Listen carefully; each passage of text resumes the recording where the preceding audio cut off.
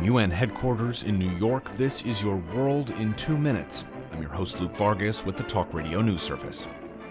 What greater rejection of those who would tear down our world than marshaling our best efforts to save it?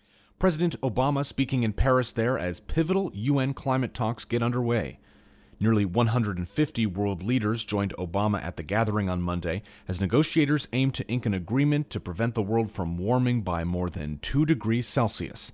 Scientists say the deal will fall short of that target, so focus is shifting to other elements of the treaty, such as requirements that countries update and strengthen their emissions pledges on a recurring basis. Here in Paris, let's agree to a strong system of transparency that gives each of us the confidence that all of us are meeting our commitments.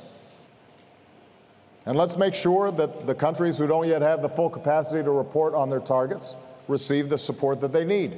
The EU and Turkey struck a major deal over the weekend, trading EU cash for Turkish reforms designed to keep refugees from traveling on to Europe. The EU will provide €3 billion to Turkey for more robust border security and improving conditions for refugees in the hope they'll be dissuaded from passing onward to Greece. European Council President Donald Tusk. We do not expect anyone to guard our borders for us.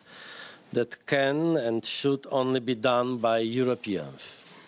But we expect a major step towards changing the rules of the game when it comes to stemming the migration flow that is coming to the EU via Turkey. Also a part of that deal, Turkish citizens may become eligible for visa-free travel into Europe's Schengen zone if Turkey can demonstrate meaningful improvements in border security. For more global news headlines, visit talkradionews.com.